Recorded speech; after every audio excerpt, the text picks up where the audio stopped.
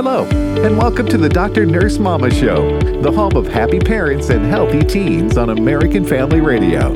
Here's your host, Dr. Jessica Peck. Well, hi, friends, and welcome to the Dr. Nurse Mama podcast. I am your host, Dr. Jessica Peck, professor, pediatric nurse practitioner, author, and mom of 4. Now, today we have a very important episode for you. Drop whatever you're doing and pay attention because we're talking about something very important. We're going to talk about human trafficking. Now, as usual, we're talking about tough subjects, so if you have little ears, you may want to adjust your listening audience as we go forward. But I am delighted today to have my very good friend and anti-trafficking advocate, Kerri Taylor, with me on the Dr. Nurse Mama podcast. Kerri is the director of Unbound Houston. And Kerri, if you don't mind, I'm going to start by telling everyone how you literally changed my life. So as all my listeners know, I'm a pediatric nurse practitioner. I'm a professor, mom, just going along my merry little way. And about a decade ago, you came into my life with a very simple request. You asked me to help make continuing education for nurses about human trafficking. And my exact thought was, oh, absolutely not. I don't know anything about trafficking, but I knew that I knew about educating nurses. And so what my listeners may not know is that, yes, I care about all things child health, but what I've been doing in a nursing space largely for the last decade, my life took a dramatic left turn. I wrote that continuing education and then ended up on the radio, in the halls of Congress, working with the U.S. government. It has been a wild ride, and that is all because of you. So, Kerri, thank you for that, and I'm so happy to be able to share our conversation with our listener family today. Well, thank you for that. That was very pivotal, wasn't it? That meeting, having coffee. I think that Unbound now has reached about, the last time I saw it, it was over 50,000 professionals, medical professionals with this education. And it's morphed a little bit, as we learn more and research comes about. But it all started with me reaching out to you because I was unequipped to educate nurses, but I knew what they needed to know. And it's always been, our desire to go, okay, where are these survivors? How can we find them? How can we connect with them? And how can we serve them? And strategically, I thought nurses can find them. Nurses encounter them all the time anyway, and nurses are trusted by their patients. So I just thought, it was a great touch point, and it has turned out to be really, really crazy. It really has. And 50,000, that's just absolutely amazing. And I will say, even, as we see laws across the country that are requiring different professions to take human trafficking education, we were really involved. And I say we and the National Association of Pediatric Nurse Practitioners and Unbound now were involved in getting that legislation passed in Texas. And we were the first state to require standards for that education. And those standards were set by the work that you and I did together. And that still gives me goosebumps. And you know what? I was just thinking, so we really started out with nurses, right? But now we have specific trainings for pharmacists who I find are like these really approachable medical professionals that you don't need an appointment with. You can just talk to. And that's a great touch point for these survivors that come in with all of these really great signs to identify for trafficking in the way they're handling medication. And so, all of that came out of that conversation as well. And, that's where we are today. But looking back to where we were and where we started, there's a lot of ground to cover. And so what I want to talk about this week, especially, is my cell phone is pinging. I'm sure yours is too. Everyone is talking about the movie, The Sound of Freedom, and asking, what do I think about it? Because they know that this is my passion. This is what I work with. And I'm sure you're having the same experience. So let's break it down for the parents, the caregivers, grandparents, all of those people who care about kids, especially listening in. Kerri, what is human trafficking and why should parents today be concerned? Well, a really easy lay person's definition is that it's the sale of another person's body or their labor in exchange for something of value. And usually that something of value is money. It can be, but it could also be in exchange for drugs or in exchange for a cell phone or in exchange for anything, alcohol or something that, hair products, or it could be anything that is valuable. And we know that we're really identifying victims and survivors better than we used to, but usually they've been exploited for 2 or 3 years before we identify them. And that's kind of gut-wrenching. And so if you bring parents into it and help parents know exactly what they're looking for and how their child, as safe as they are and as much as we're looking out for them, how they might be vulnerable in certain ways, that's an empowerment movement I want to be a part of. It's so true. And, I think as people are watching this movie, The Sound of Freedom, or talking about trafficking, it is such a heart-wrenching story and something that's so important, something that's going on in the world, but it's also going on right here in our backyard. And that's something that really gripped me when you started talking to me about this, thinking that, no, this is happening in my hometown, in my community. Now, of course, we live in Houston, so that's a big city. And of course, it happens in big cities.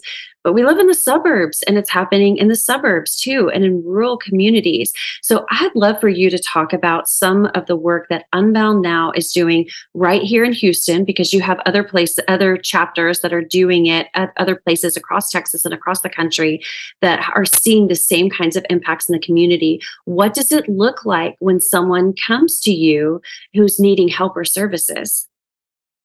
Well, I'm so glad you asked, because I had those same conversations at barbecue parties yesterday during my July 4th celebration, because people, again, know that's my passion and they wanted to talk to me about the movie they'd seen. And I'm really, really glad for the publicity that it's bringing to this topic, but that it just necessitated this next level conversation. Like, yes, internationally this happens. Yes, children are abducted. But Unbound now actually passed the 2,000 mark in February of the number of survivors we'd served. And I sat down with leadership a week or so ago and I said, okay, tell me, like, how many of the survivors that we've served were an abduction or something like that? And though this was anecdotal, we didn't get out our records. Like, we sat and we thought really, really hard. And we came up with about 2 or 3. The rest of all of those cases were people who, in a sense, were abducted in their mind and their heart.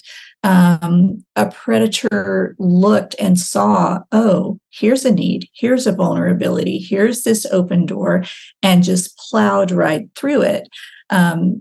If there's any need at all, that's a little bit obvious. And there's a quote actually from a pimp, also known as a trafficker, that we often quote. It said, even if someone has a great support system, if that's intact for them usually, I just have to get them on that one day when it's not. Like when they didn't make the team, or when they failed a test, or when they broke up with a boyfriend, or had a fight with their best friend, whatever that looks like. If they post about it online, or if they are talking about it in a place where that predator can hear or knows about it and wants to move in, it's the perfect opening. And so it does happen to vulnerable populations, like ones we consider traditionally vulnerable, right? But anyone, even those from an intact family, can be vulnerable to be trafficked on any given day when the disappointments and things that happen in life, especially as a preteen or a teenager, happen. And you're vulnerable to someone moving in and strategically complimenting you, providing things for you, attending to you, and manipulating you. Unfortunately, it's very, very, very difficult to recognize. Almost no one can recognize it when it's happening to you because your lens is just obstructed. That person has targeted you and they know how they're steering the conversation. And of course, they're going to go to young people who don't have great linear thought developed, or cause and effect, or even just realize even dropping your guard for a moment with someone you don't know that well can have catastrophic, consequences. It's so true. So I'm sure you have the same experience. Many times we see stories that talk about abductions, which are scary. And of course, scare every parent. But that's interesting to know, even in your sample. And that's reflective of what I see across scientific literature, is saying that kidnapping is way on the bottom of the list. And I'll often see parents post something like this on social media. Like, I don't usually post things like this, but, and then they'll share a scary experience of someone who looked nefarious following them around a grocery store. And they say, this is a trafficker. And the truth is that traffickers have so many people who are vulnerable that are easy to groom into that situation.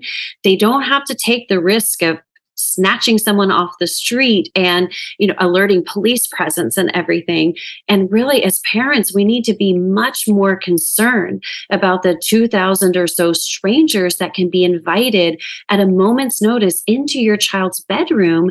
And that's through social media on their smartphone. And that's where we see trafficking, I know, Kerri, moving from the street to the smartphone. So let's talk a little bit about that specific methodology, about how traffickers recruit people either that they know in their social circle or in their social circle online. Well, most for young people, recruiting, grooming, and actually scheduling, starting to exploit someone happens online. It actually does. Let's say someone makes a post like, I hate my life, or I can't wait to be out of this school, or whatever they say. And predators literally are scanning posts of kids all the time, whether it's on Facebook or Snapchat or Instagram. Really, the ones we call traditional and more feel like they're safer, they're there recruiting people all of the time. And usually what they'll notice is some kind of a post that, I could talk about that. And they friend someone, then they just they click on the like button a few times, and then it increases to commenting, right? And then it progresses to, hey, we're more familiar online now, and they share something that seems intimate, like some kind of a secret, and then ask for a secret back from the child. Which ought to be fishy, but with kids, they don't always recognize that. I built some trust here, right? And that secret is used to manipulate them, to blackmail them, to hold it over their head. And once any kind of information is shared like that, that child in their mind is thinking, I don't want to do this, but maybe just this once I'll do it and it'll all go away. My problems will be done, get this person out of my life. Not realizing that really now they just have that much more to blackmail you with. And there's, once you cross into that line and step into it, there is so much coercion and blackmail that they can use to keep you in that life. It's not a one and done ever. It's so true. And we're seeing stories like that. I'm seeing them in my community, in my practice, and in the news, where you're right, their frontal cortex is not developed. And so they can't imagine a life ahead of this. And a lot of times, sadly, these kids will even take their own life because they just can't see a future ahead of that. And it's really important, I think, to drop what I call the not my kid mantra, thinking, my kid would never fall for that. Like, my kid would never do that. Or, I don't need to talk about that because I don't want, to scare my kid or talk about something they haven't been exposed to yet. But the fact is, we need to be talking to kids about it before it happens, in a way that doesn't scare them, in a way that's developmentally appropriate, but most importantly, in a way that empowers them to recognize the signs and to act. So let's talk about that, Kerri. What are the signs that you tell parents to look for to say, hey, if you see something like this, you should say something? Well, you need to be monitoring your child's online presence and look for friends that you don't know that are always complimenting, but how do you know me? Like, this is a very sudden relationship, but also suggesting, hey, let's meet up, or let's go here, or even asking, are they asking questions to give themselves information? Are they doing research on your child so that they know what makes them tick? What's their favorite movie? What's their favorite music? What kind of kids do they hang out with? What are their sports? Who they think's cute? What kind of problems are you having with your parent? And they use all this later on to turn it around and say, oh, I had that same thing. It helps them build relationship. Maybe they know, they find out your child wants to be a nurse when they grow up. Well, then a story is easy. Oh, I'm going to be a doctor. I just got accepted to medical school. I'm going to be at this campus next week. You should go. We should go look at it together, right? That sounds exciting and safe, and we have common goals.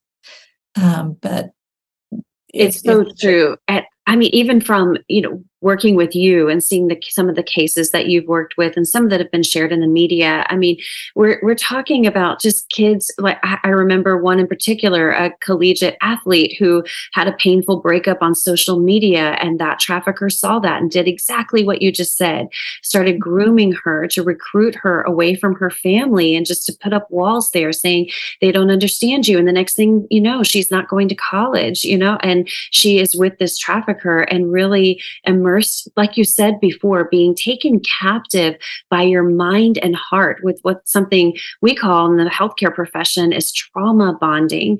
And it's almost like Stockholm syndrome, where they really are confused and they don't know who really loves them, because at the beginning of that stage, it's so good.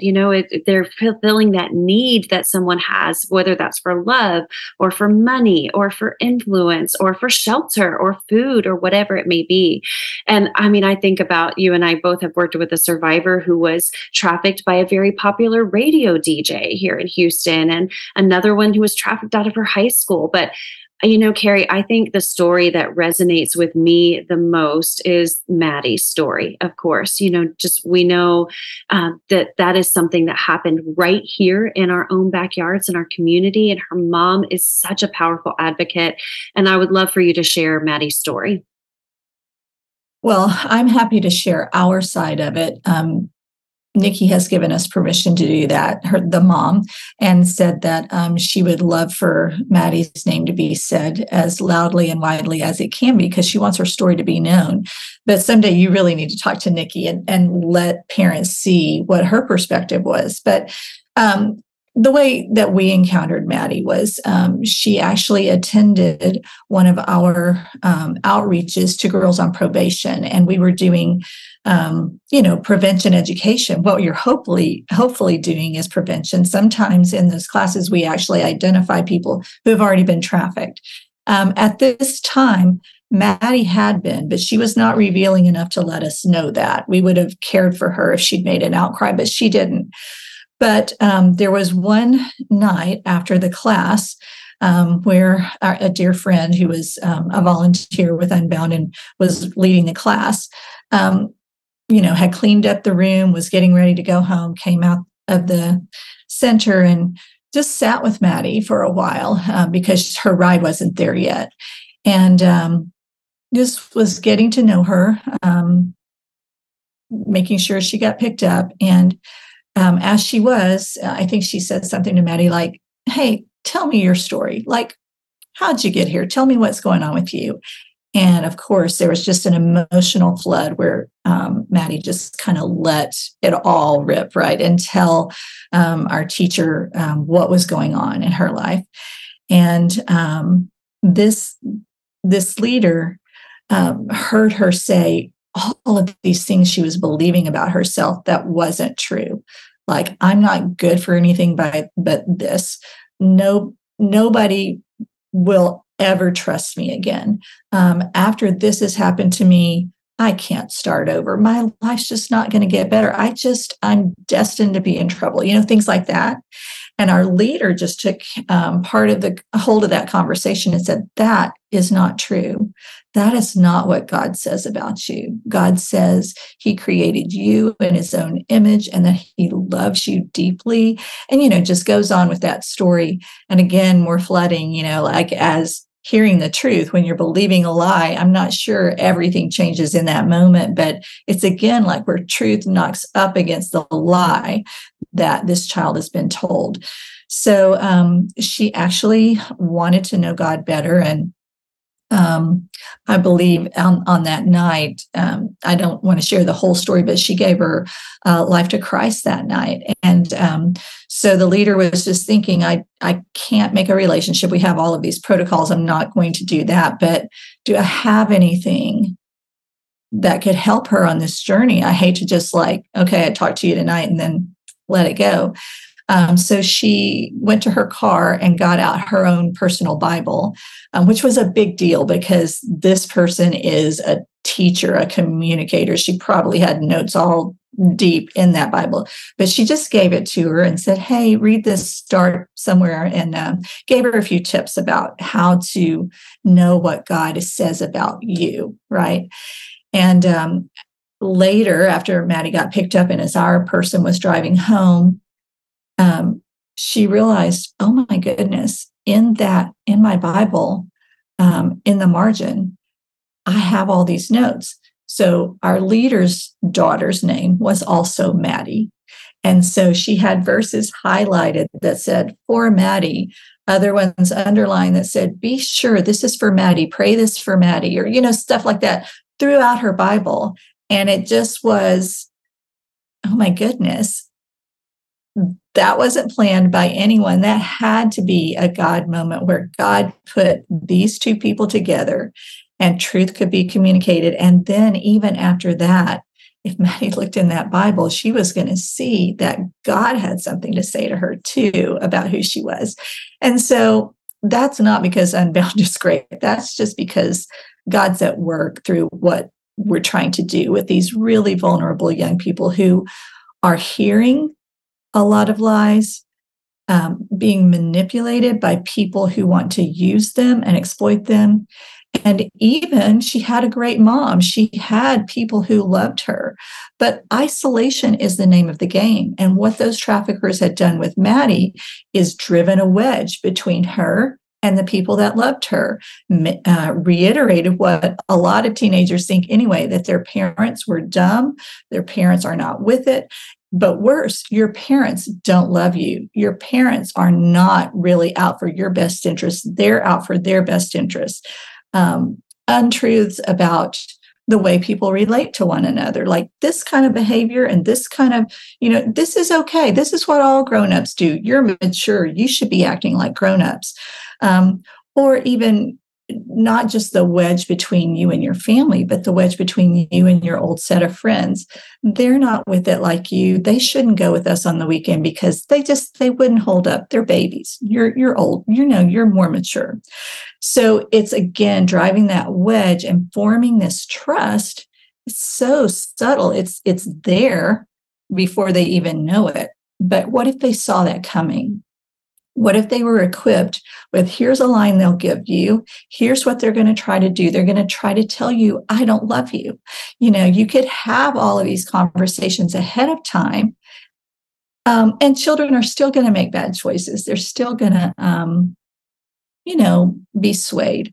But goodness, if it's exactly what you said it would be, here's a red flag that they're going to recognize. And they can almost, you can formulate a plan before they're delicate, before they're fragile, before they're vulnerable, right? Because of whatever wound this is.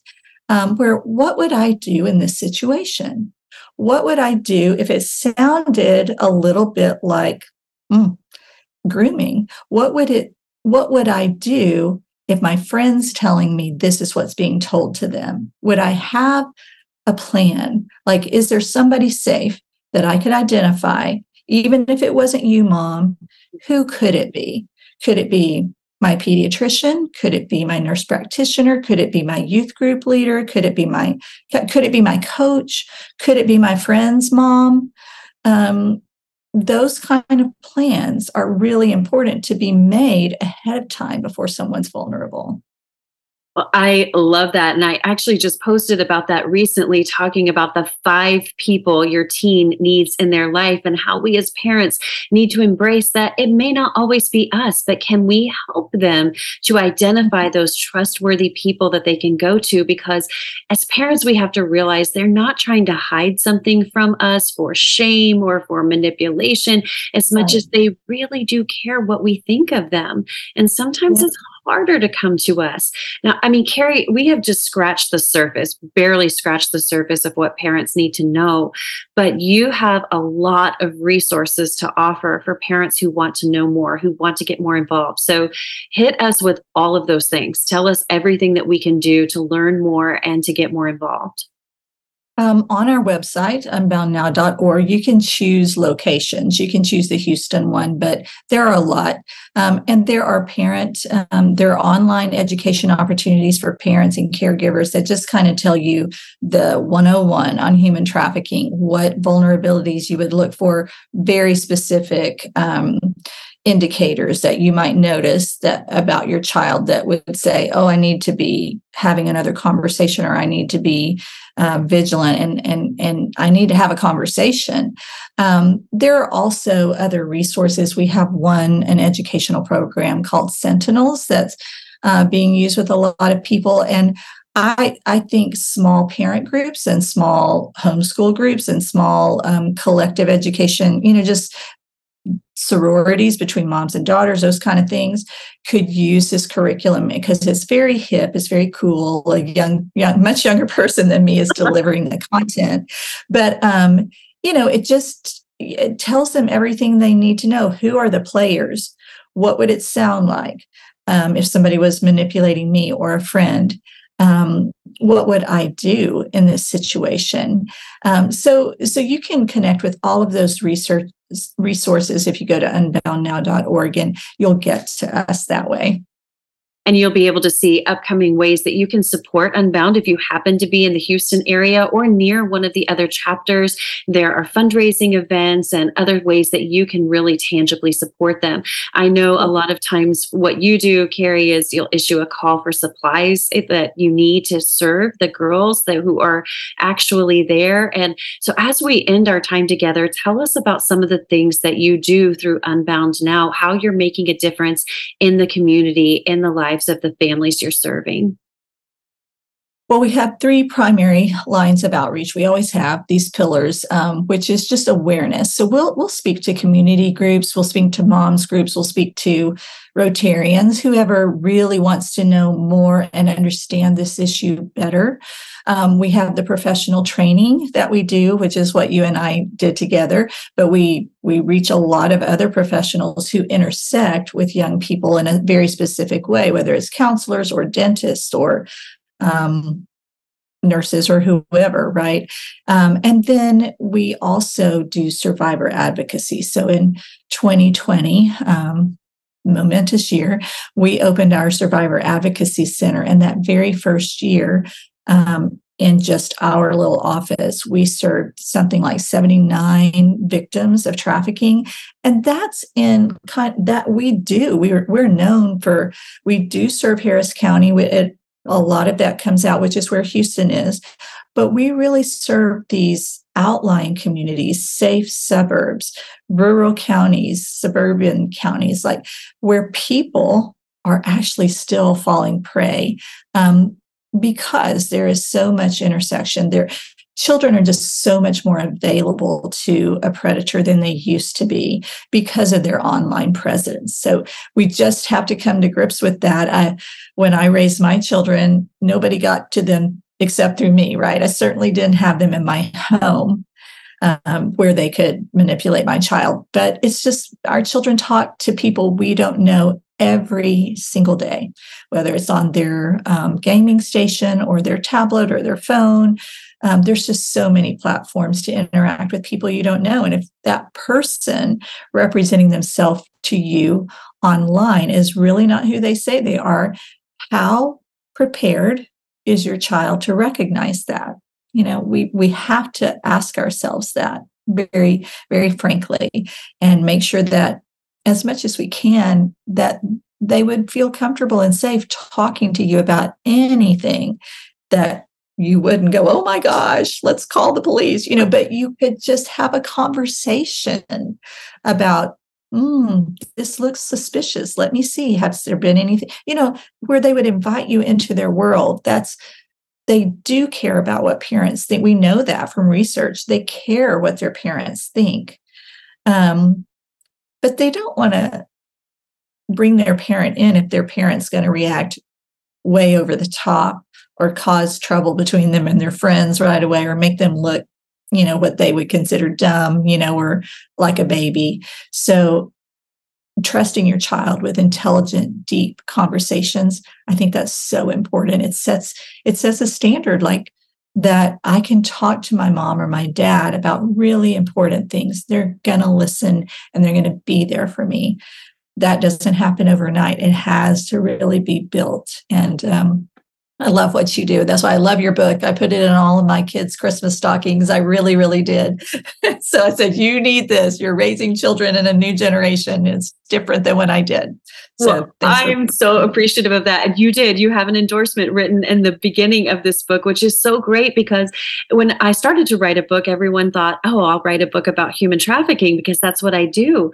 But parents, listen, I find that it is very hard to talk about because parents think, oh, that's dark. I don't want to think about that. But that is our duty as parents, to think about those things before our children experience them so that they don't experience them. So that's why I talked a lot about upstream risk factors, and behind closed doors is about all of those things that can make a child more vulnerable to a trafficking situation.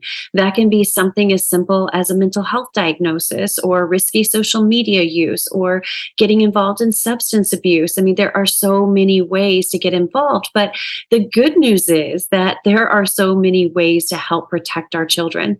Kerri, I'm so appreciative of you being on here. And my last question for you before we let you go is going to be, when we're talking about something as scary as this, and parents are going to see Sound of Freedom, and go see it, let it captivate your heart, but don't let it hold your viewpoint, your lens of this issue hostage to one. That's just one way that trafficking happens. Let it grip your heart and expand your horizon to see what's there. But as we look at that horizon, Kerri, what is one word of hope that you would share for our listeners? Well, one thing is, when I first started doing presentations about human trafficking 101, I had to quote this stat that said, once you fall into that life, only 1% or so ever make it out. Now, I don't have proof that that's different, but I will tell you what, I am meeting survivors with beautiful lives all the time. More and more survivors who are actually telling their own story and taking over this movement. At some point, there'll be enough of them to do it all for us. And so that provides me with hope. I think we're identifying more. I think we're walking alongside more of them. And now they're empowered to be the mentor or the person that guides someone out. But the other thing is, think about this. Your child doesn't have to experience this. Prevention education in itself is hope. In this case, prevention is more than worth a pound of cure. I think of all of the trauma that comes with this kind of sexual exploitation. Oh, it's deep. It's hard. And that is the scary, dark part of it, right? But if you can recognize it before it happens and head it off at the pass, then that's your hope as a parent. Yes, you do have to be more vigilant than people in the past had to be. There are more ways for your child to be exposed to this world that you never would have dreamed of encountering as a child. But you have more influence with your child than anyone. Exercise it, take advantage of it, put it on your calendar some way, because the key to this is deep, multi-layered conversations with your child in the car, in the kitchen, before they go to bed, whatever it is. And so if you can take advantage of every single one of those, you're going to be set up for the day they reach, for the point in their life where they don't really appreciate those conversations so much. But lay the groundwork and they'll know where to come. I promise they want your help. It's so true. And I can validate that as a healthcare professional, in that parents have the most influence. And that can be hard when you see your kid with their face in their phone all the time and they're not interested in talking to you. I talk about this all the time, how we can't parent for that immediate gratification. Even now, when I have conversations with my kids, they do not say, "Oh, thank you, mother. That was so wonderful. Oh, I just feel refreshed and renewed and so blessed to have you as my mom." Like, that's not what happens. They're like, "No, that didn't happen. Again? Oh, we have to talk about this again?" Yes, again, because you lead with intentionality and you plant those seeds of safety that need to be there. I had someone recently ask me when we were talking about this issue, saying, isn't it your life's goal to save kids from trafficking? And I said, no, it's not. It's my life's goal to see no children trafficked. Right. And that's what we want to happen. And I love it. And I'll sign off just like you sign off on everything, Kerri. Your signature line always says, "with great hope." And that is how we're going to leave this conversation. Thank you so much again for taking time to spend with us today and to talk about this thing that everybody's talking about, and to do it in a way that spreads hope and healing for so many families who may be impacted by this. Oh, thank you. I'm just grateful for the opportunity, because it is our duty to be looking after to be our brother's keeper, right? And for most of that's right here in our own community.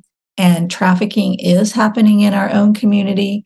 It's not only third world countries. It's not only dramatic. Sometimes it happens in the mundane circumstances of life. And so now you're equipped. And any chance I get a chance to tell people about it or guide them to more resources, I'm so happy to do that. So thanks, Jessica. Really appreciate it. Thanks so much, Kerri. Bye-bye. Well, that was such a great conversation, and a really important one that I always want to have and that I'm always thinking about having. So it's really important, parents, for you to recognize that trafficking can happen anywhere. Here are some really important practical things that you can do today to help protect your child from becoming a victim of human trafficking. One of the most important things that you can do is to watch their social media use. Don't let them get a social media account until they are at least 13. One common mistake I see parents make is say, you can do this when you are this many years old. Like, you can date when you're 16. You can get social media when you're 14, or whatever that age is that you decide. Listen, parents, every kid is different. And so one kid may be okay with social media at 13, while another may not be ready until they're 17 or 18. But I can tell you this: the longer you wait, the better off your teen will be. Teens that learn to use social media responsibly and in a healthy way, and they're starting to use it when they're best equipped to do that, those are the teens that are happiest. The teens that are obsessively, compulsively using it are unhappy, and the teens who are forbidden and never allowed to use it, they're honestly unhappy too when we look at research. So it's all about balance. Now, 13 is the minimum age set by the Children's Online Privacy Law. That's federal law. So when you click that box and say they're 13 when they don't, I see a lot of parents say, hey, my kid is really responsible and I watch it really closely. But the law does not make exception for responsible kids and vigilant parents. So make 13 a hard stop for a conversation and have a conversation going on there. I have a lot more tips and behind closed doors on signs that your child may be ready for social media. When they are using social media, make sure their account is set to private. Only about 60% of kids use privacy settings. This is a trafficker's dream. Traffickers will pay recruiters to sit online on social media day after day, and all they do is look for kids with public accounts and some sort of vulnerability they can exploit. They will cultivate a relationship. A trafficker can make $300,000 $100,000 off of exploiting one child. I want you to think about what you're doing for a living. And I'm going to go out on a limb and think that most of you are not making $300,000 a year, and thinking about you still go to work, you still may have gotten your education or put work into a certification or effort into making that money. This is a trafficker's mindset. They will be patient to groom a child over time because the financial payoff is so great. So make sure their accounts are set to private. Usually when I ask kids about this in my practice, they look at me with this deer in the headlights look because they think social media is not intended to be private. Like, I want to get discovered, or it's supposed to be for public consumption, but minors really should have private accounts. Make their profile picture, which all profile pictures across all social media platforms are public. So make it a generic photo, make it a puppy, a geometric pattern, a beach, just a solid color, something that doesn't say, hey, I'm a minor who's looking for followers. If your child wants to have a public platform, honestly, I wouldn't do that without legal consultation about their protections first, because there are traffickers, there are stalkers, there are pedophiles, and all kinds of other nefarious actors who are looking at social media to try to groom and exploit children. And a lot of times, there's some other scary stuff that I've talked about on my social media about AI cloning your child's voice and only needing 3 seconds of a voice clip to be able to mimic their entire voice, and then calling parents and being scared and saying that they think their kid's on the phone when they're not. There's just all kinds of scary things. But listen, parents, don't run for the hills just yet. These simple things really will go a long way to protecting your child. The other recommendation I have is geolocation or geotagging on your photos. So if your child has an iPhone, it is automatically set to capture a geolocation every time they take a photograph. This is a latitude, a longitude, an altitude, specific data about where they are. Anyone who sees this photo posted publicly can extract that metadata and start to construct a map of where your child lives and goes to school and where they hang out and where they might be vulnerable. I've seen situations where a trafficker was tracking a child on social media using geolocation data and saw that, hey, on Thursdays, they sit for 15 minutes longer after school because the parent has a meeting. Let me just be a runner that runs by with a cute dog every single day, and I'll gain their trust by, oh yeah, that's the guy who runs here every day. Children are susceptible to these kinds of deceptions. And so I'm telling you, parents, just taking these short steps to making sure your child's presence is safe online will go a long way. Talk to them about not friending anyone who they don't know IRL. That means in real life. If they're not their friend in real life, they should not be their friend online, because so many times recruiters or traffickers can get street cred by being a friend of a friend of a friend, and somehow everybody knows them, but nobody knows exactly how everyone knows them. And then they might start showing up at parties, and they're the person who shows up with beer, or who has backstage passes to Justin Bieber, and this lifestyle that looks really attractive. So watch out for those things. So if you want to know more about protecting your child's online presence, go and take a look at chapters 2, 3, and 4 in Behind Closed Doors. We talk a lot about online presence in those chapters. If you want to know more about human trafficking, go to unboundnow.org and take that training online. It is free, it is accessible, and there are a lot of resources, and especially for schools. There is the Sentinels program you can put in school, and the National Human Trafficking Technical Training and Assistance Center has just put out a school toolkit that just came out very recently, where you can go to your school and say, hey, are we prepared and equipped to engage kids, to talk to them about trafficking risk, and to respond should they be there. We see a lot of kids who are trafficked and who are still going to school. They're not carted off to another country. Although, like we said, that can happen. Trafficking is happening right here and right now. The good news is, and the word of hope that I will share, is that as I have gone around the country speaking against trafficking, I will tell you that God is on the move. And there are people who are mobilized and who are moving heaven and earth to make an impact on this issue. So how can you talk about this at home? Conversation keys. You can talk to your kids and ask them, are your friends talking about the movie, The Sound of Freedom? What do you know about it? What do you know about trafficking? What would you like to know? What scares you about it? What would make you feel more supported and more safe? Those are your conversation keys. Try them out. Let me know how it goes, and I'll see you next time. Thanks for tuning in to the Dr. Nurse Mama podcast, serving as your expert guide on the side to engage, equip, encourage, and empower you to navigate life's toughest issues with your teens. Tune in next week as we explore faith-based health impacts and home strategies to create a safe space in an unsafe world. Together, we'll find hope for healthy relationships.